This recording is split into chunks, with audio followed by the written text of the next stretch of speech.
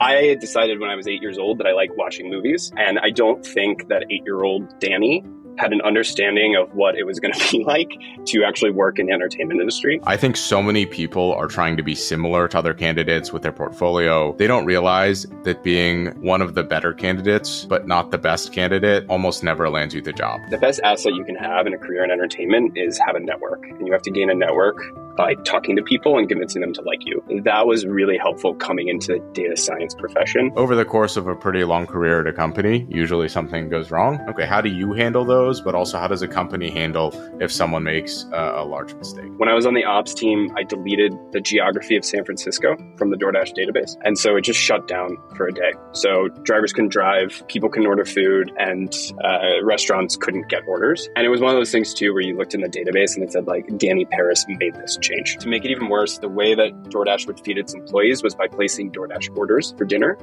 And so we couldn't place the orders for dinner, so nobody could eat food. I can't think of a time where when I took accountability for a mistake I made, it went badly for me. Whenever I'm having a bad day or I've done something wrong, I try to take a step back and think, is the thing that I'm upset about right now going to matter to me in 10 years, in 20 years? And if the answer is no, which it almost certainly is pretty much every time, that's always a weight off of my shoulders.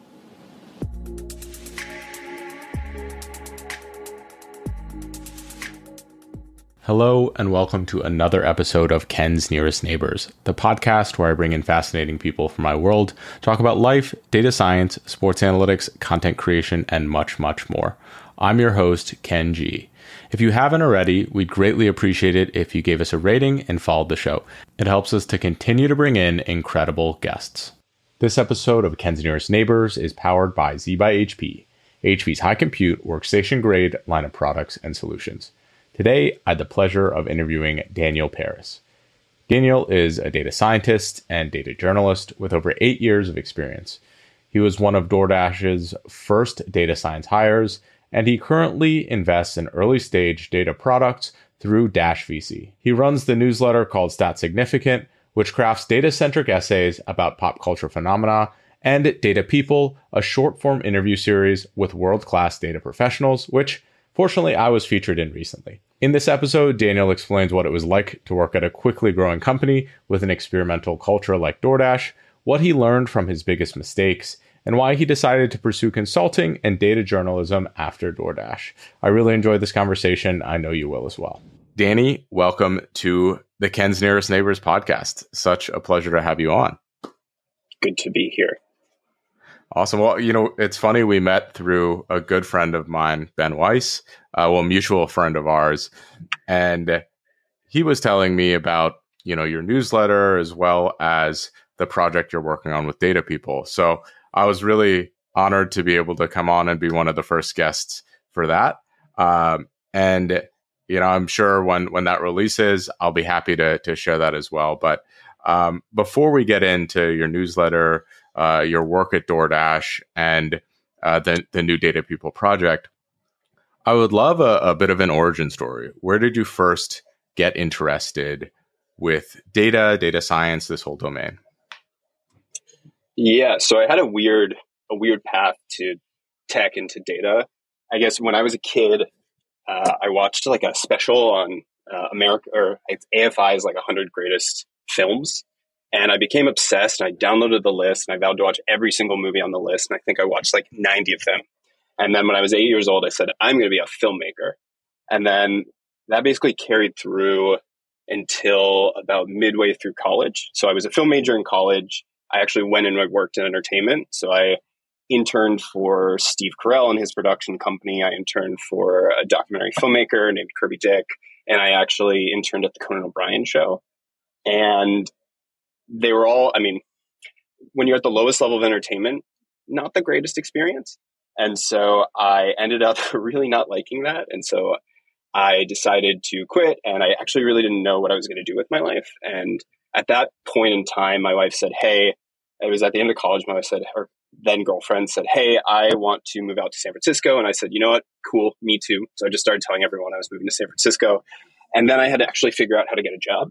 And so I started off working at sales at a travel startup. And I didn't really know what I was doing. I was terrible at sales, absolutely terrible. I don't think I actually sold a single thing while I was working in a sales function. And so I believe this company figured out that they needed to repurpose me into something where I could be more useful. And they thought I might have an aptitude for analytics. So they actually paid for me to start to basically take a course to learn Excel and SQL.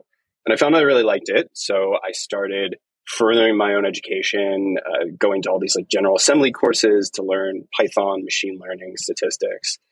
And then I honestly just I liked having a hard skill or a set of hard skills that I could lean on. And I found that was going to be valuable in my career to just have that as a bedrock. And so I just started buying statistics textbooks and just reading them. My roommates thought I was crazy because I would just come home from like a long day of work and then I would just take a statistics textbook and put it out there. I think they thought I was joking. And then I also started doing all of these like free Coursera courses. You can just audit them. And eventually I moved to DoorDash. And at the time I started off in operations and I was like a data savvy operations person. And then eventually after a year, I moved to the data science side and I've been doing data science ever since. And so I don't know, it's kind of felt like I ended up focusing hardcore on film for 12 to 13 years. And in some senses, it feels like a waste, but in other ways, it feels like a superpower because I don't know, come at data science from an unorthodox background. So don't regret any part of my journey. That's awesome. And, something I see as a recurring theme in the data domain, actually in a lot of domains, is that our expectations of what our career would be like, they don't always match reality. Can you talk a little bit about what you were expecting out of entertainment and what you actually got, and then maybe what you were expecting out of data and what it, or like your new career and what actually you ended up working with? Yeah, I would the thing that I ultimately tell people as it relates to entertainment is that, I enjoy eating hot dogs, but I don't care to know like how the sausage is made. And that is effectively how I think about entertainment. I decided when I was 8 years old that I like watching movies. And I don't think that 8-year-old Danny had an understanding of what it was going to be like to actually work in the entertainment industry. I think one thing in particular I found frustrating, and this is based on my own experience in entertainment, is that I felt like I had to basically turn my brain off for the first 5 years of my time in entertainment. Oftentimes when you're entering the industry, some of the best jobs are to be someone's assistant. And that's the typical career track. And it's not something where you can come in at a certain level based on your talent and based on some vocational training. Like you come in and it's actually a great job to be an assistant on someone's desk at a talent agency. And so after all of this hard work and getting a good education, it felt like it was ultimately going to be a waste of my brain for 5 years. And I just found myself, for something that as a child I found so intellectually engaging, I realized I wasn't going to be stimulated for 5 to 10 years. And that's taking a risk, not knowing that if you're going to actually get to write something or produce something or direct something. So that was my core frustration with entertainment.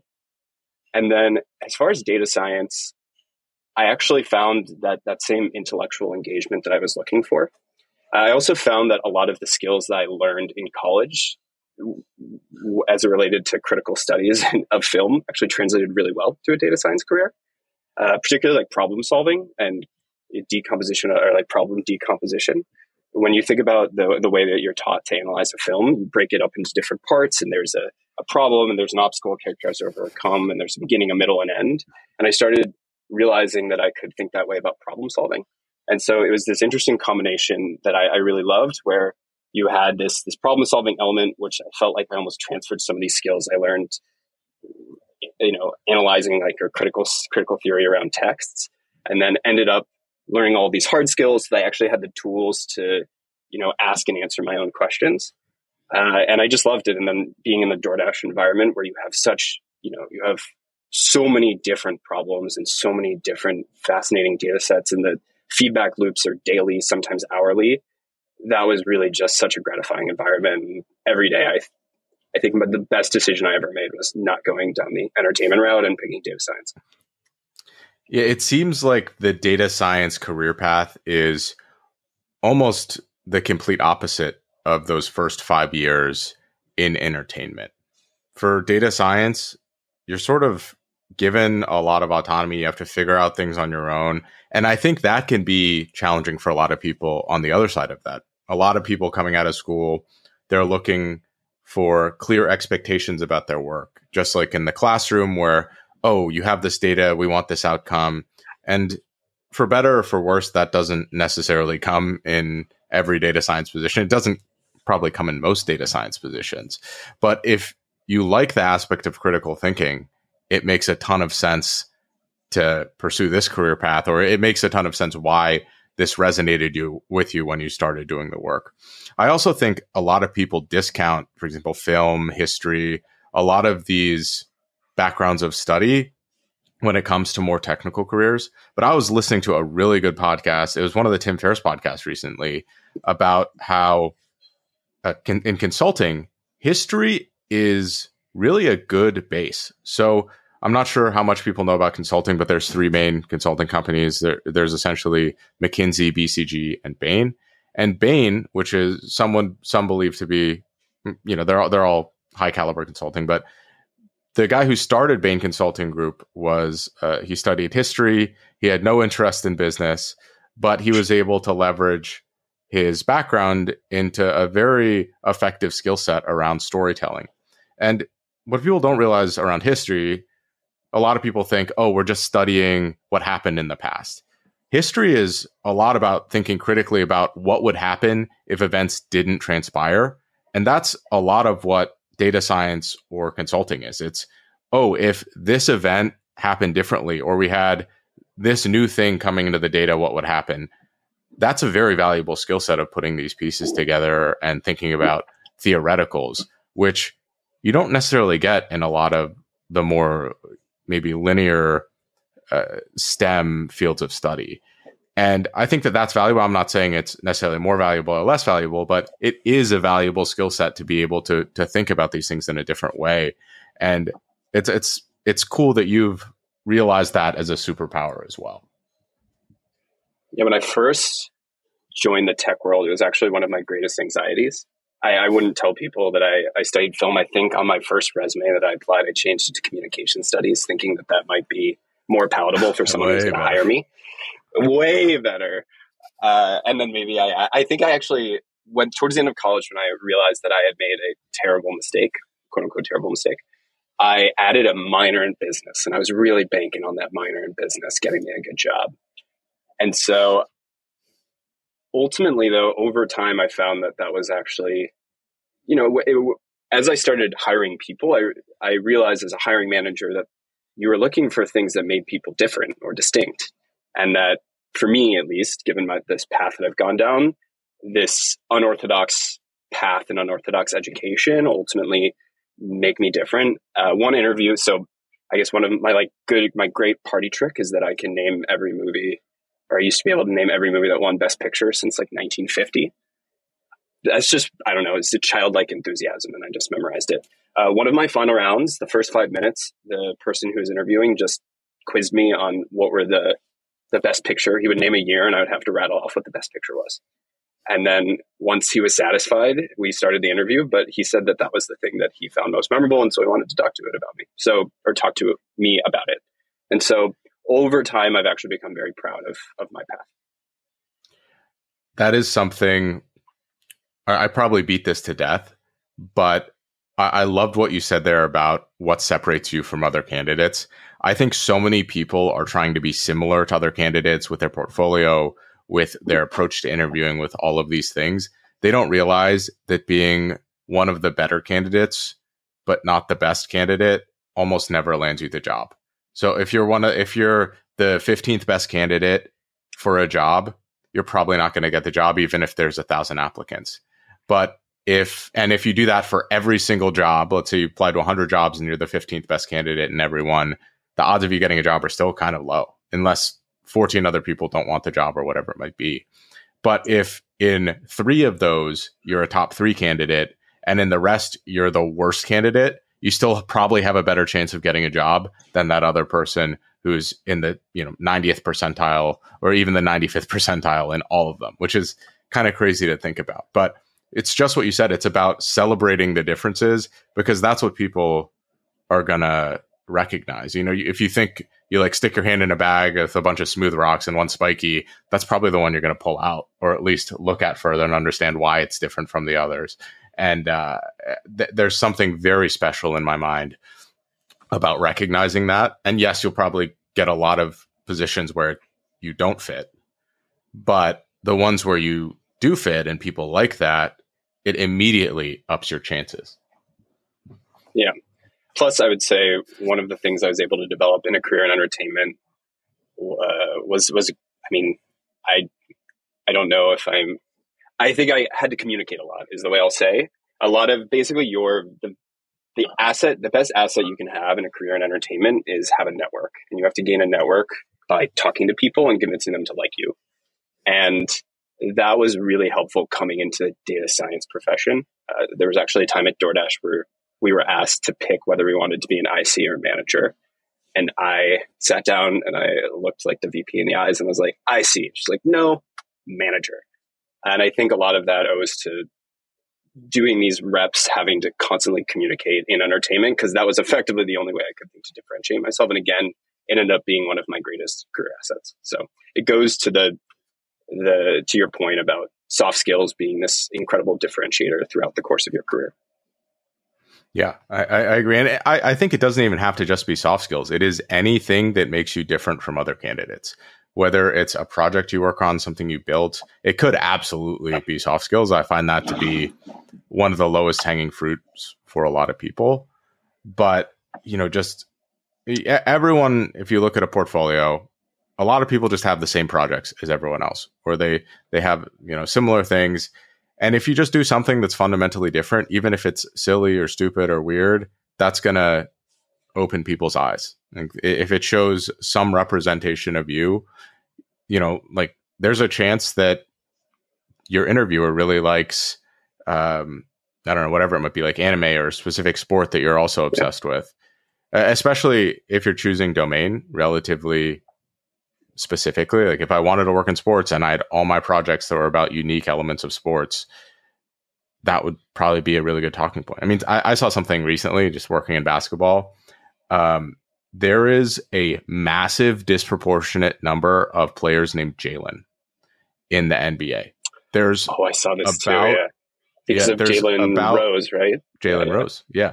There's, I think, 32 players in the NBA. So essentially one per team. Named with a first name, some derivative of Jalen.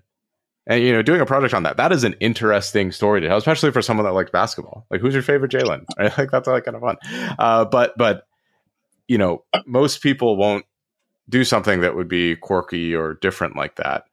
And I don't think if someone was a basketball fan, I don't think anyone interviewing someone who's done that project would not ask about it or want to learn more or would not be willing to listen to the story around that.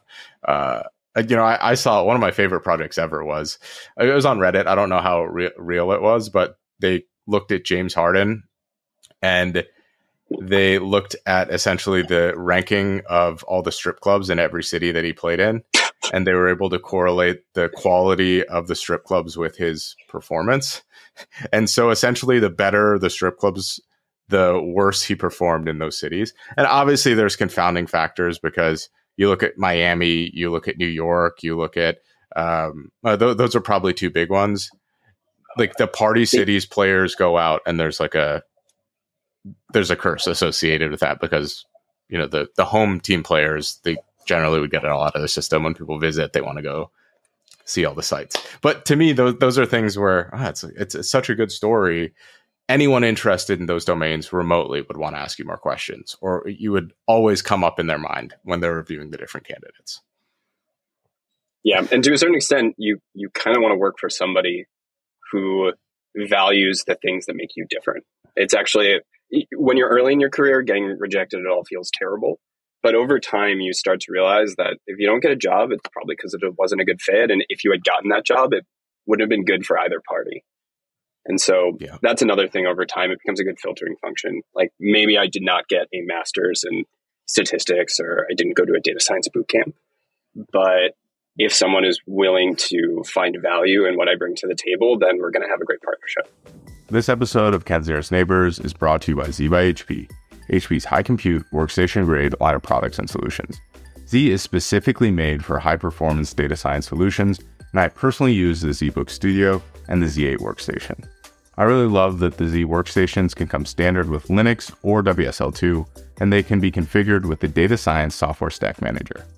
With the Software Stack Manager, you can get right to the work of doing data science on day one without the overhead of having to completely reconfigure your new machine. Now back to our show. It's funny you mentioned that, them finding value in the way you do things. I had a very interesting filtering mechanism in the latter part of my career where my resume was very colorful. It was super integrated. It had a lot of data visualization. It had all the company logos and stuff that I worked in. And I knew that probably every Fortune 500 company would not be interested in a resume that is non-traditional like that. It was fundamentally different than almost every resume that they saw. But if someone picks it up and says, oh, this person understands design, they understand how to tell a story about what they're working on, they understand like these elements, it sort of created that 80-20 ecosystem for myself, where it's the people that it resonated with, it would probably go to the top of the pile.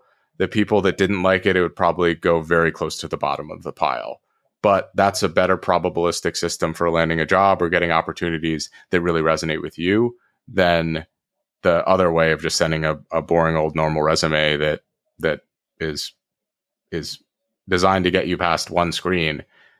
I think if you design your portfolio, your resume to get you to the final round, that's a very different story. Because once you get past the screen, everyone's equal playing field. If you do something that's fundamentally different early on, that can help you jump essentially the whole line, which is a paradigm shift for a lot of people. So I want to change gears a little bit and talk about your time at DoorDash. So something you talked to me about offline was about how you made that position shift to data scientist within the organization. Can you walk me through that a little bit? Yeah. So I actually originally applied for a data role at DoorDash. And at the time, I was 23 and I didn't have any experience working in a data gig. So, but I put together this presentation and they were impressed with my attention to detail. So they actually routed me to the ops track. And so I got an operations job and I was helping run the Bay Area market. And I kind of, in the back of my mind, was just kept thinking, how can I move into that data science role that I really want? And so one thing that was a huge problem at DoorDash, still remains probably a very big problem at DoorDash, was how do we know which restaurants are the best restaurants to be on DoorDash? So at the time, the company was pretty young. I think when I was joined, it was in the 150 to 200 range. I think now it's in the 10 to 12,000 range, something like that. And so the big, like the way that the company was getting to scale and all the competitors were getting to scale was how quickly can we get the best restaurants on our platform and maybe get them exclusive on our platform. And so I was actually doing the job on a day-to-day basis of going out and trying to sell the restaurants. I was also still terrible at sales. So eventually they just put me inside of the HQ and they made me figure out what were the restaurants we need to go after. So literally making lead lists. And I was making these lead lists and it was based on what I thought was tasty in San Francisco, which is a really terrible way to approach the problem. So over time, I kind of became obsessed with how can we find a way to actually, like, in a more data-driven way, like predict what is going to be good on the site before it comes on the site. And so I was taking courses at night. And so what I would do for those courses is try to actually build my own models to like predictive models to estimate how well a restaurant is going to perform once it's on DoorDash. And so I kept like honing this thing and it still wasn't good. And then the company built this feature where consumers could actually request what was on this, like what they wanted on the site. And so this was kind of like a nice light bulb moment where I took this and I remember there was kind of this scrum to figure out, okay, how are we going to do this at scale? Because the company was getting to a point where it was expanding to all of these different markets. And so there was a need for a centralized way to say, this is the value of this restaurant before it's on the site. And I remember I kind of came forward and said, hey, this is a problem I've been working on for some time. I've got some really terrible versions of this model, but let's like try out what I'm working on. And so ultimately I was able to partner up with a very talented ML data scientist. Her name is Don Liu. Shout out Don Liu. And we were able to work on, I guess, the first version of what ended up being DoorDash's selection intelligence model. And throughout my whole time of working on this, it was like, how can I develop this thing where I cannot be ignored by the company and I can eventually end up on the data science team? And so I was able to take all of this information I had gleaned while on ops and my understanding of this problem, actually having to do it by hand, combine it with some amount of data science acumen, and then ultimately working with a very talented ML person to kind of formalize it and get it across the finish line. And we were able to prove out that it was better than how the company was doing it when people were making lead lists by hand. And then that ended up being like the way that DoorDash, it still does, I guess, evaluates like these are the restaurants we need on the site. And then shortly after, I was asked to join the data science team. So it worked out. But it was kind of like this project I had in the back of my mind that was it was sort of a fantasy of like, this is going to be the thing that gets me to the point where I want to go. And it ultimately ended up working out. That's awesome. It seems like there really is sort of a playbook associated with that as well, that maybe other people could replicate. Is that, if I'm summarizing correctly, essentially you take your existing work, you figure out how can data be integrated into this to make it more valuable, to save me time, to save the company, effort, increase revenue, lower time involved. And then how do I build that thing, whether it's by myself or with a team, to get recognized for being able to create value with data for an organization? It probably would be useful to have conversations with your manager or team to let them know that that's something you're excited about. But to me, that it's really beautiful because you're still doing your work. You're just finding a way to do your work more effectively. And what company is going to turn that down, especially if you're still doing high quality work on the job? Yeah, and there are all these times where I would say, this is the restaurant we have to get. This burger place called Popson's in San Francisco is going to be the thing that explodes the market. And we would sign that restaurant, put it up on the site, and it would do 0 orders. And the salespeople were compensated based on how many orders a restaurant did when it went live on DoorDash. So they would be angry. And so after a few times of me making the wrong decision over and over again and people not being compensated as a function of that, I realized that I was not good at doing the job manually and I needed to figure out a way to do it in an automated fashion. And so I wanted to basically work myself out of a job. And then also I figured this could be something that would help at scale for DoorDash.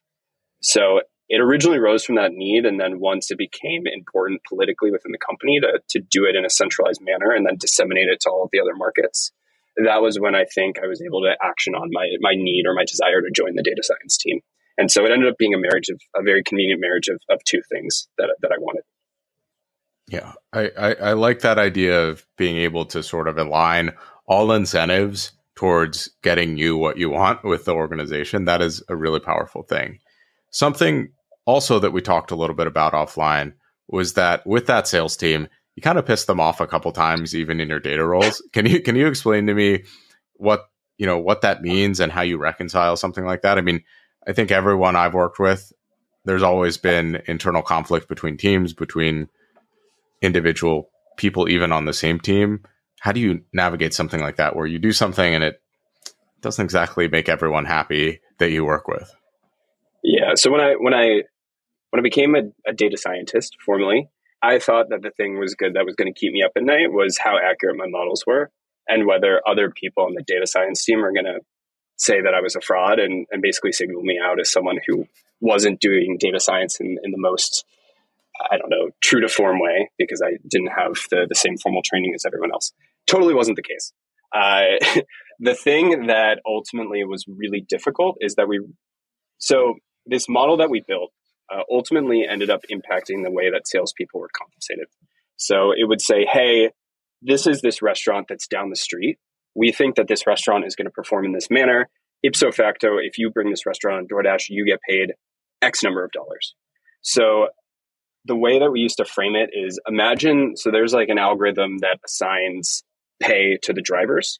And it's saying, for this order, you get, X number of dollars. For this order, you get X number of dollars. Imagine if you built that algorithm, but it was internal to the company. And anytime you made a mistake, the person could Slack you and say, what the hell is going on? I'm not sure if we can swear on this podcast, but I definitely got sweared at a bunch. Okay. They said, what the fuck? So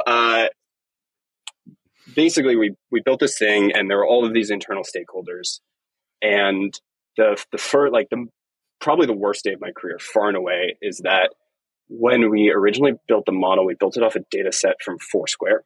I believe at the time, the company didn't, or the team that was working on it didn't want to pay for data from Google. They didn't want to pay for data from Yelp. They didn't want to pay for data from some of the more expensive solutions. So we ended up with a data set from Foursquare. Foursquare's data set, I don't know how much the app Foursquare is used today, but a lot of the data they had, especially the data they turned over to us, was as much as 10 years old. So there was some really rough data in there. And so I, again, was really early in my career. I was probably like 23, 24. And I didn't think critically about the fact that we were building a data pipeline and that there are important data quality checks that you need to do. And you need to think about systems for observability and reliability. So ultimately what ended up happening is the first day we released all of the leads to the salespeople who, work within the company. It was like 100, 200 of them. They got 200 leads, 200 restaurants. And I think we estimate about 20% of their lead list was just like not restaurants. And so to just maximize the pain, they actually kept a Google sheet of the worst offenders. So I think there were at least like hundreds of strip clubs that ended up on this lead list. There, McKinsey, just like, that was actually a joke that I wanted to make, but I was just in so much deep water that it wasn't worth it. I think McKinsey ended up on the lead list. DaVita, which is a kidney dialysis center. It was just a huge mess. And I think all in all, it was a Google sheet of like 4,000 really terrible leads that showed that we didn't. And people ultimately, I think, initially lost faith in what we were doing because they didn't understand there's oftentimes a difference between data quality and maybe the data modeling, or at least like the quality of the model and then the quality of the data that we're feeding into the model. But I had to sit down with the VP of sales, and we had to review this Google sheet of strip clubs and consulting firms and kidney dialysis centers. And it was definitely one of the worst days of my life. I haven't cried in my like adult career, but it was a tough day. It was a bad one. And so, yeah, that was the problem. And then ultimately what I learned coming out of that was, I learned a lot about data quality and how to build a really successful data pipeline. And that was on the technical side. But then I had to basically do damage control with 200 different stakeholders. And so it was actually sitting down with them, making them feel like I understood how they did their jobs, which was a huge component of it, because I had just replaced the way that they had gotten paid. And my first swing was a terrible swing. So I had to go talk to all these different sales reps, help them understand what this model was, and then also help them understand that I understood what their job was, and I understood how they thought about getting paid and going out inside of these restaurants. And so that, I would say, coming out of that was probably the best learnings of my career as far as stakeholder management is concerned, especially if you're on the data science side and you work on anything important, you're going to be dealing with non-technical stakeholders who need assurance that what you're building actually takes into account their problems and what they're trying to do, and that you're not just trying to jam some technological solution down their throat because you saw something cool on Stack Overflow or Kaggle. And so ultimately, we were over a very long period of time and being effectively like an evangelist for the system that we were building, we were able to win back a lot of faith from the sales teams. But it was a pretty bad start. It was a rocky road. It seems like from this conversation and many others I've had, sort of the low points are also the best learning points, especially when you recover from them.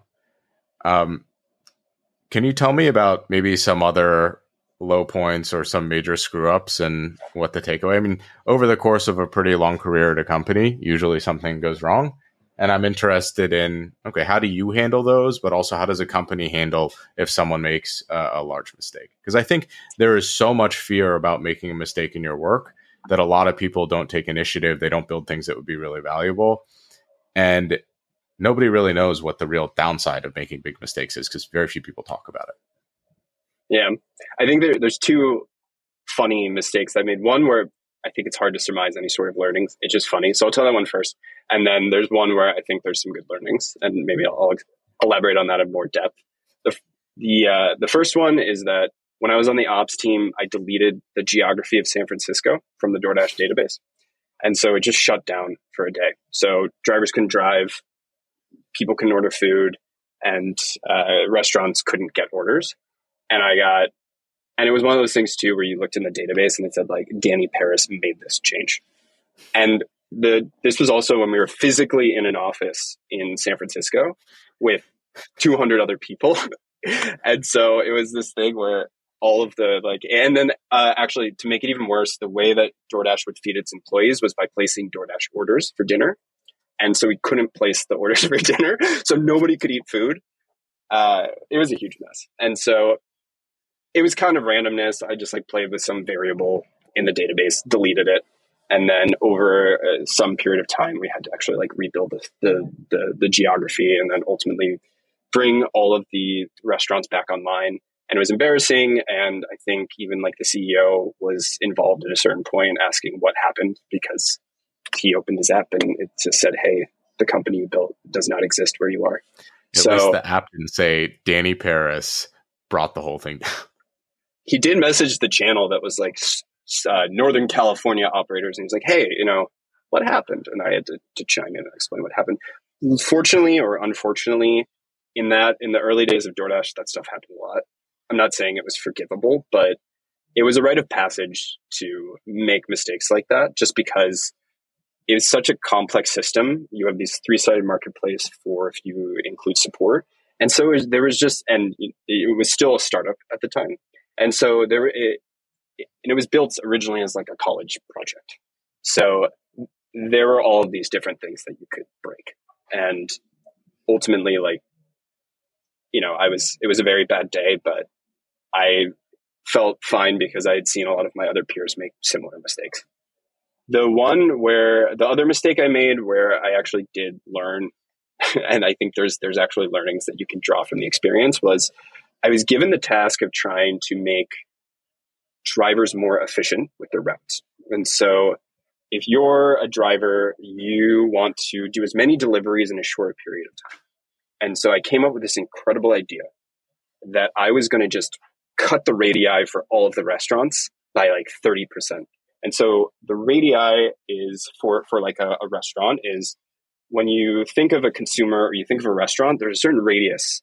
And so a consumer has a radius where they say, okay, if I am in this location, I can see restaurants for 5 miles around me, and I can order from restaurants within 5 miles. And so I decided to slash that radius by about 30%, because then the drivers wouldn't have to drive as far to drop off the food, and then they could do more deliveries, make more money, and everyone would be happy. We wouldn't, they could make more money, and maybe DoorDash would have to pay less over a longer period of time. So I made that change. Didn't really tell anybody. I was just this fun little project I was working on. And then the entire Northern California region shrunk by about 20 to 30%, because consumers could no longer order restaurants that they were used to ordering. And this was a totally, again, there was a lot of experimentation in the early days of DoorDash. So people were experimenting with things like radii all the time.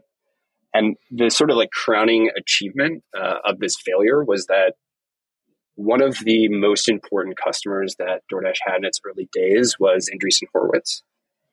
They loved to order a giant thing of sushi from this place called Fuki Sushi every day. And it was this known order where we always had to make sure we got good quality. And apparently they inbounded and were we are no longer able to order from Fuki Sushi. And obviously this went straight to the CEO, who then forwarded it to my manager and said, what is going on? Why is basically our best customer angry at us? And so I got pulled into a meeting, I think, with the COO and a few other folks.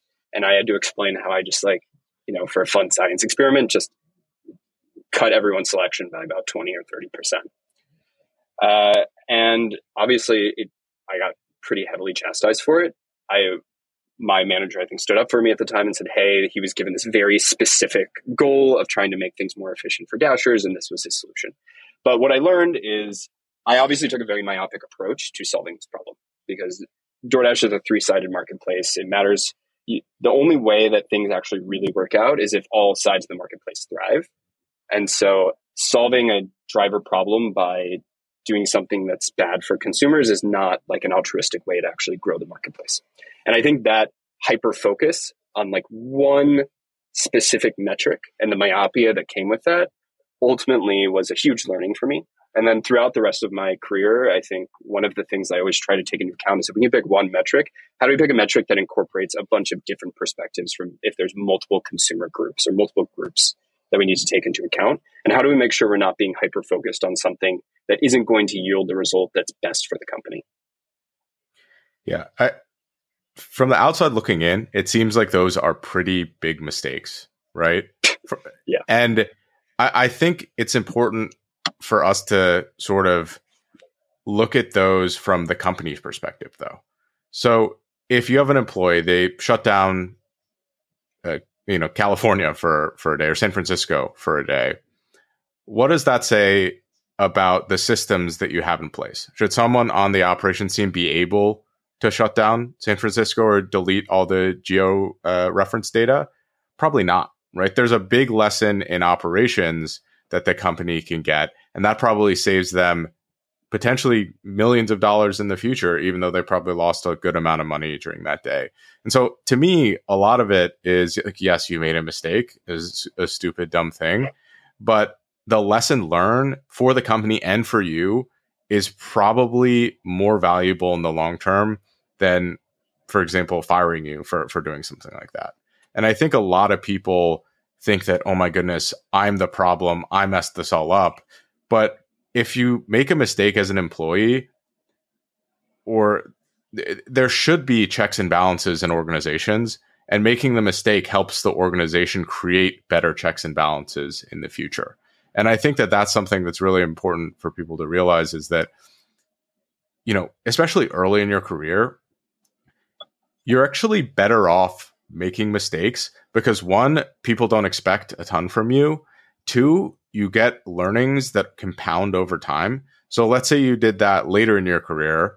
Let's say when you're 26, 27, 3 years later, you wouldn't have had all the knowledge about what you gained from that experience for those 3 years. You probably wouldn't have been as good an employee, as good a worker. You probably wouldn't have evaluated problems in the same way, especially for the second one. And, to me, I can't stress enough that your work, your employability, unless you do something that is truly horrific to people, you like murdering people with a push of a button, most things are recoverable.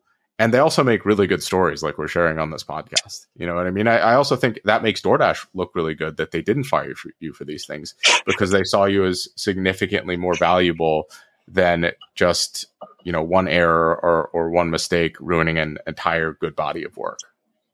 Yeah, I know I'm making myself seem to be the worst employee of all time, and DoorDash to be like a fly-by-night company. But so I think it just an early, to your point, an early feature of DoorDash is that it was actually a really decentralized company, and it was mostly operations, and you had people running markets.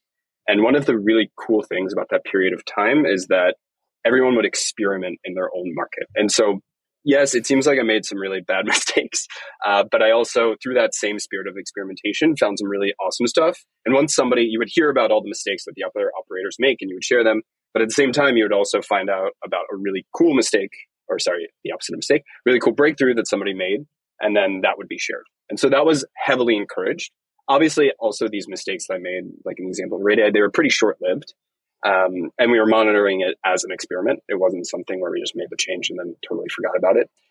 But yeah, experimentation was just a huge component. I think it was one of the things that made the company special in that period of time was you have to be willing to fail. And actually one thing too, that was a huge thing that Tony Xu, the CEO, would preach was, it's fine if you fail. I'm not sure if this is an actual quote, but I'm just sort of paraphrasing his collective wisdom. It's fine if you fail, but then you have to broadcast it. He was really big on making sure that people would talk about when they did something bad and that we could all learn from that. Because it was really, I think the worst thing would be if somebody made a mistake and then just never told anybody about it. And so it was just a great time to be able to play in this pretty substantial sandbox with enough data to be able to have this continuous feedback loop so you could learn and iterate, but at the same time have a little bit of the freedom to fail. And then, yes, for somebody who is early in their career, I was able to learn some very valuable lessons, and I'm all the more better for that. And when I started managing folks, whenever they would have a bad day, I would tell them about other terrible things that I had done, and then they would feel a little less bad.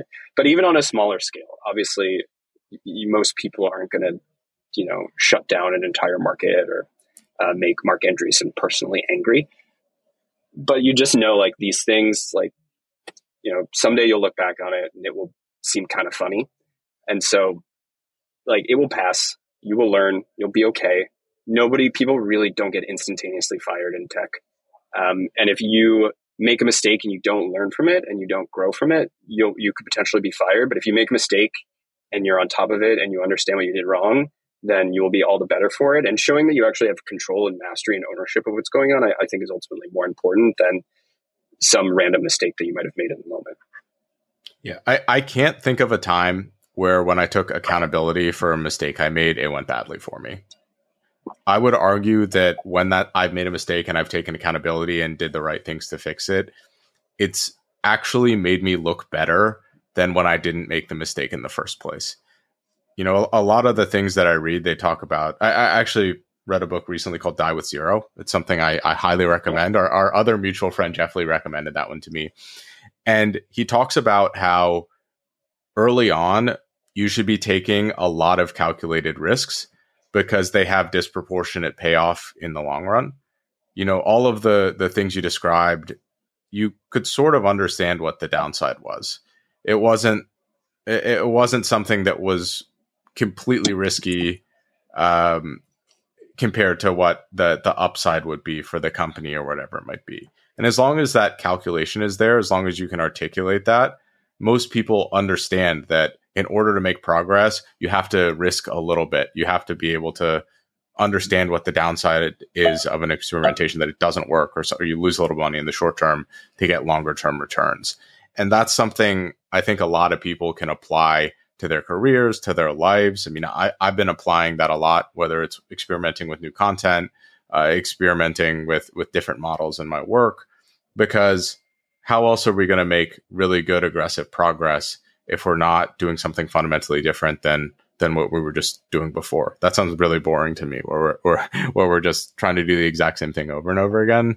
And to me, that sounds like a very exciting company culture to begin with. Can you talk a little bit more about maybe some of the working in an exciting experimental startup at the time, and maybe some of the fun and interesting things that happened? I guess, what direction would you like to go with this? Because especially when we were in person, it was just crazy. The company, I think, was doubling or something in size, like in the actual order volume every year. And so there were just so many different facets of the experience. I always say that it felt like I worked at 15 different companies because I got to see it in its startup phase. And then I actually now even still consult for them. And I see it as a public company that is much bigger and is ultimately trying to navigate like life on public markets. So I guess, is there any specific area you would like to dig into? Maybe associated with growth and scale and work, or anything that you think is particularly interesting associated with that, like managing a quickly growing company. Like, what are some of the growing pains or the funny things that happen associated with that? Obviously, we talked about deactivating San Francisco. I think you'd mentioned offline, you sent an email to quite a large number of people accidentally or things along those lines. But it doesn't have to be those. Just like company-wise, I would imagine that there were a lot of large changes that happened relatively quickly, and those often have unexpected consequences across the board.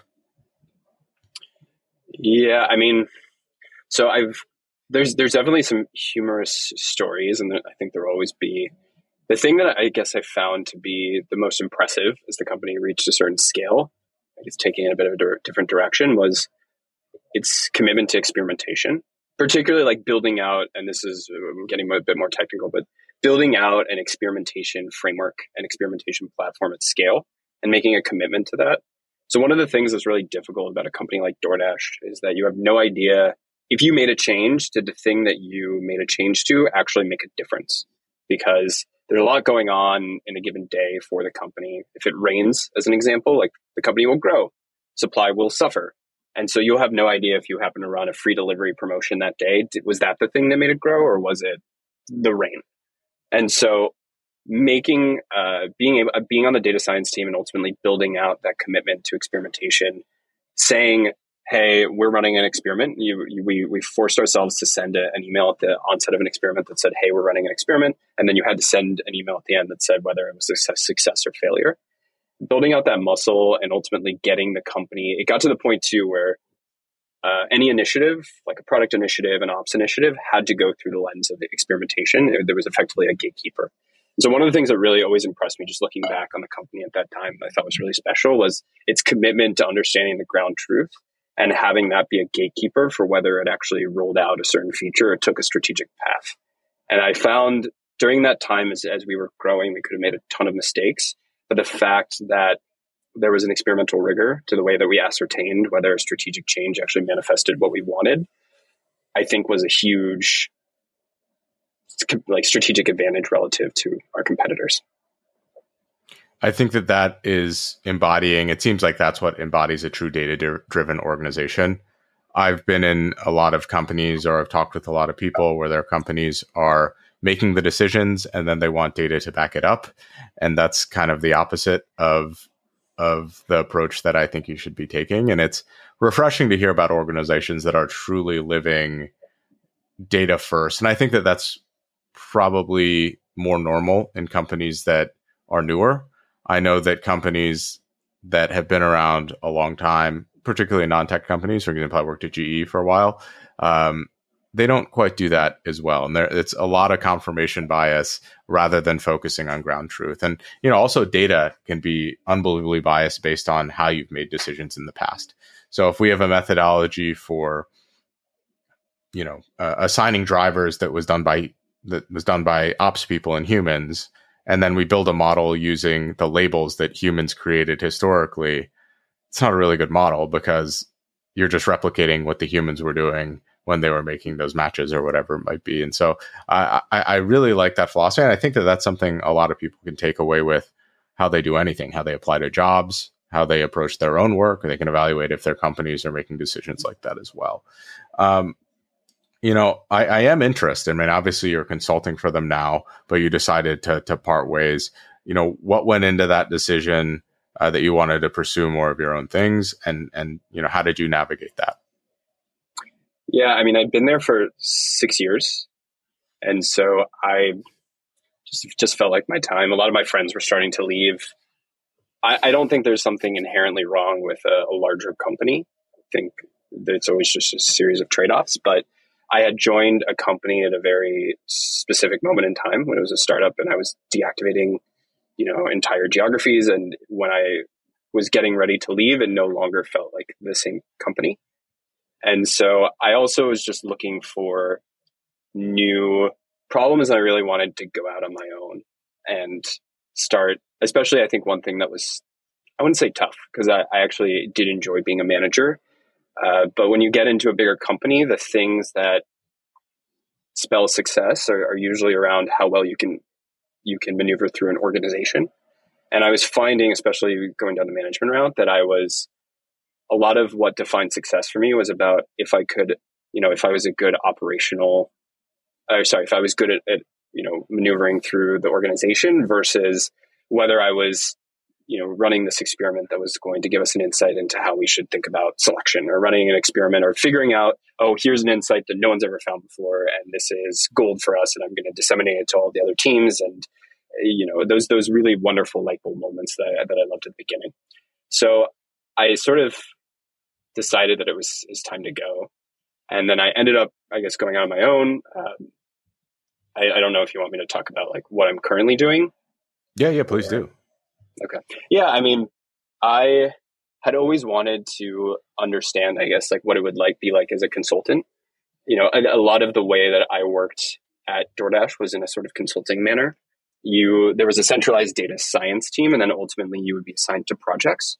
And so it actually wasn't much of a leap to imagine what life would look like where I was doing consulting work outside of basically being on my own rather than being in a corporation.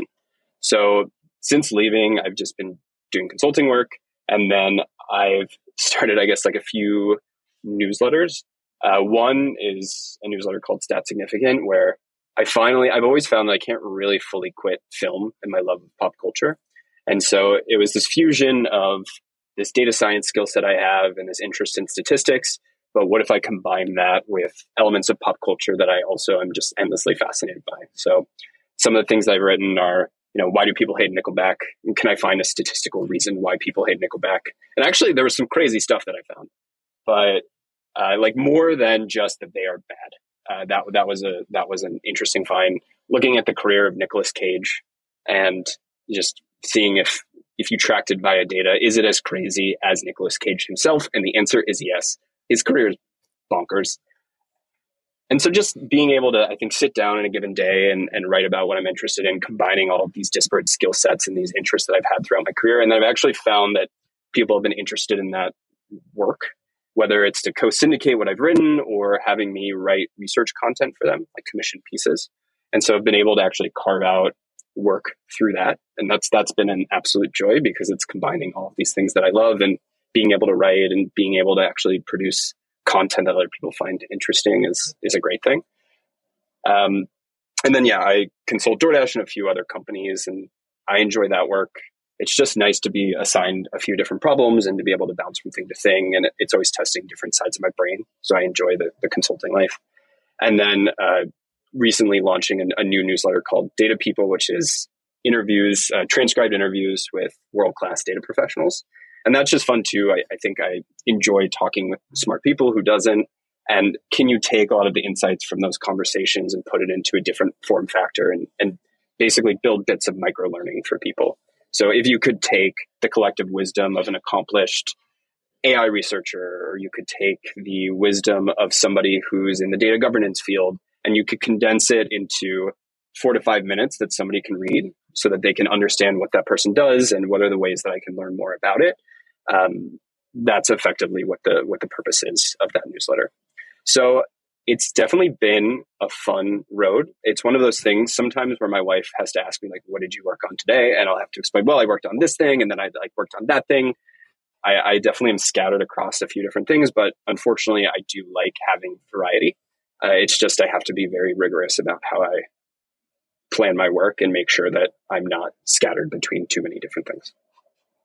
Yeah. I mean, the path that you're taking, it seems like it's becoming a lot more common and more generally, I guess, like societally accepted, where you can work on a bunch of things. You can pursue a little bit of passion, but also autonomy and freedom. And those are things that I'm very excited about.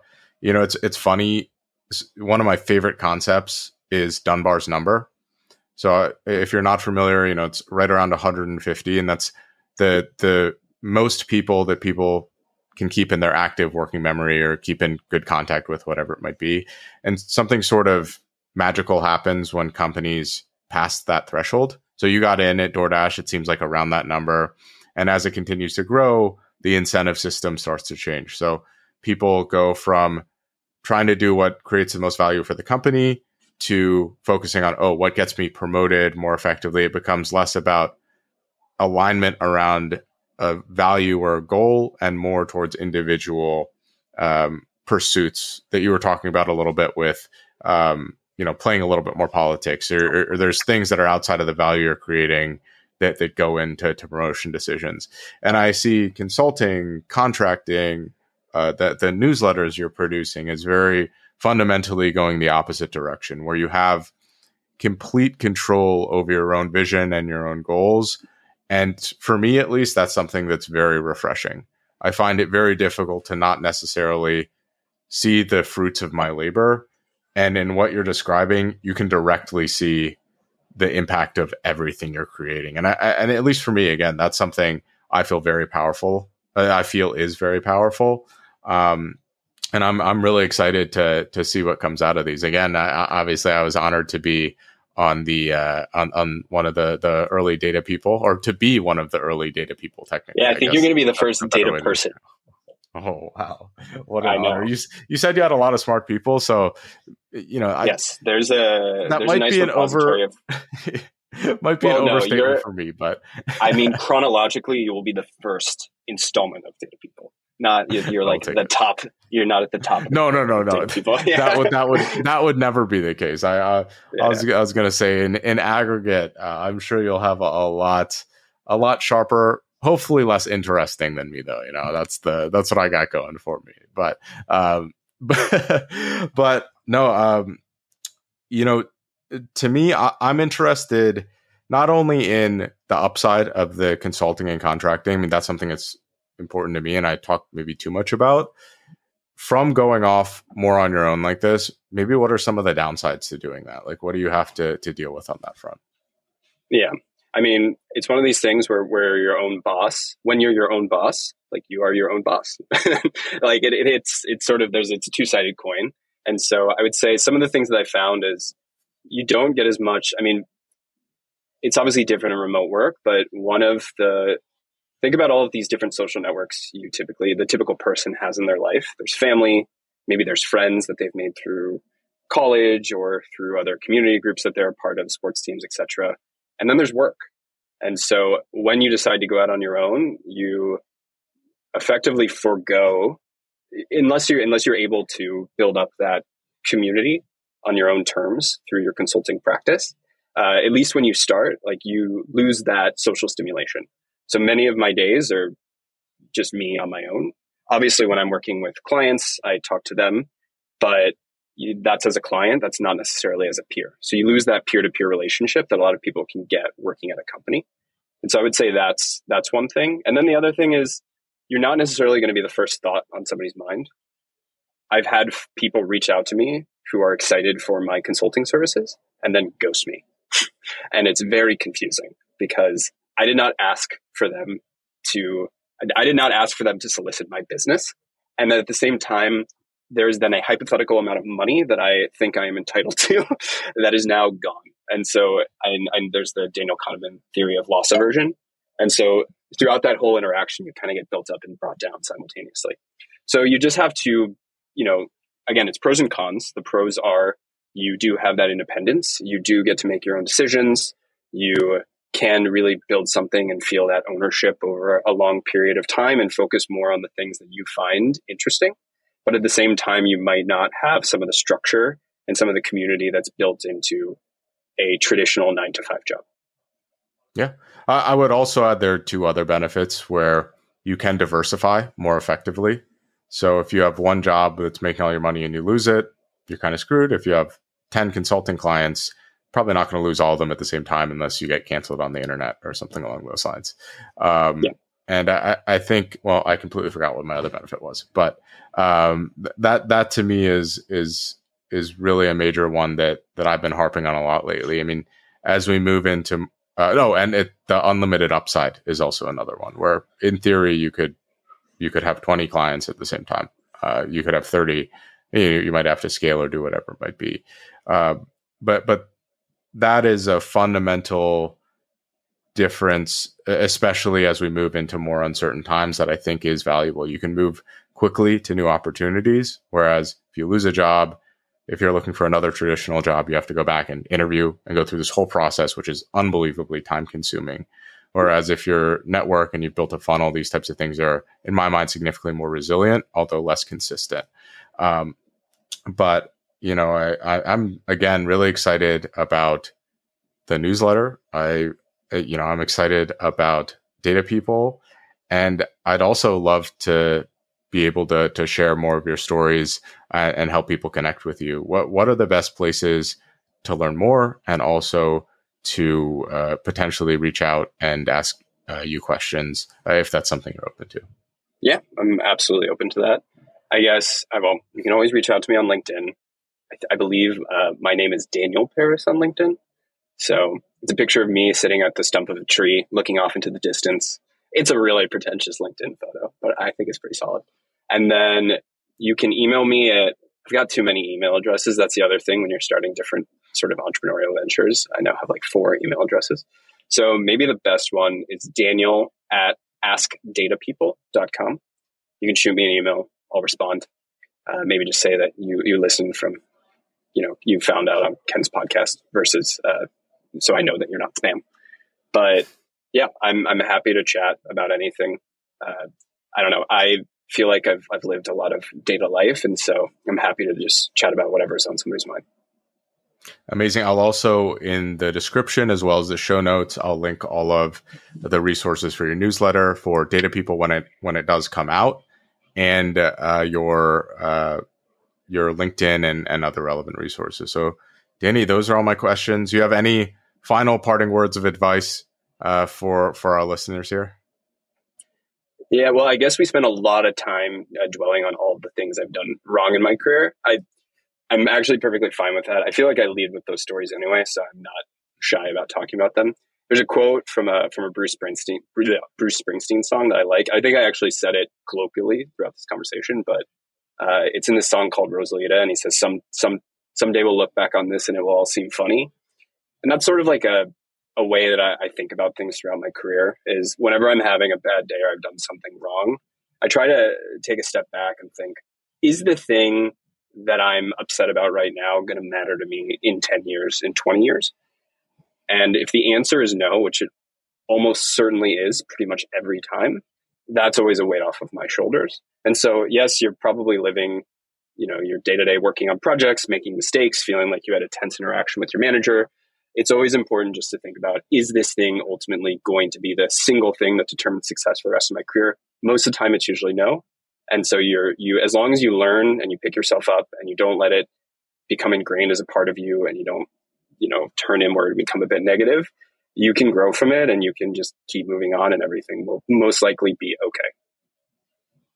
I love that so much. I think that without a doubt, almost universally, we all learn more from the things that we did poorly than we did from our successes. They're also, unfortunately, more memorable, but they're probably more memorable to us because that lasting impact also helps us to course correct over time. If I made the same mistake twice, and trust me, I've made my fair share of mistakes, but fortunately I made many of them early, even before I entered the workforce. If those weren't still with me, I probably would have done some really stupid stuff that would have probably costed me money, costed my clients money, whatever it might be. And, again, I'm really grateful and appreciative that you're candid and willing to share some of the low parts of your career so that many people can see, wow, this person who came on is very successful in spite of any of the things that might have happened. But they can also sort of learn from the things that you did and take those lessons away, so they don't have to go through the pain and suffering that we went through in our early mistakes to avoid that. So again, I am super grateful for you being willing to share those things with us, and I know that I'm confident this one will have a lasting impact on everyone listening. Awesome. Thank you for tuning into this episode of Ken's Nearest Neighbors. Many of you have been asking about how you can support the show, and we're extremely grateful for all the engagement so far. The best way that you can show your support is to subscribe to both the Ken's Nearest Neighbors and the Ken's Nearest Neighbors Clips YouTube channels. If you're listening to us on Spotify or Apple Music, giving us a rating and sharing any of the episodes with someone that you believe might find the content useful is also greatly appreciated. The Ken's Nearest Neighbors podcast is hosted by me, Ken G, produced by Bobby Hicks, and is edited by Mario Paul and Tony Pelleriti.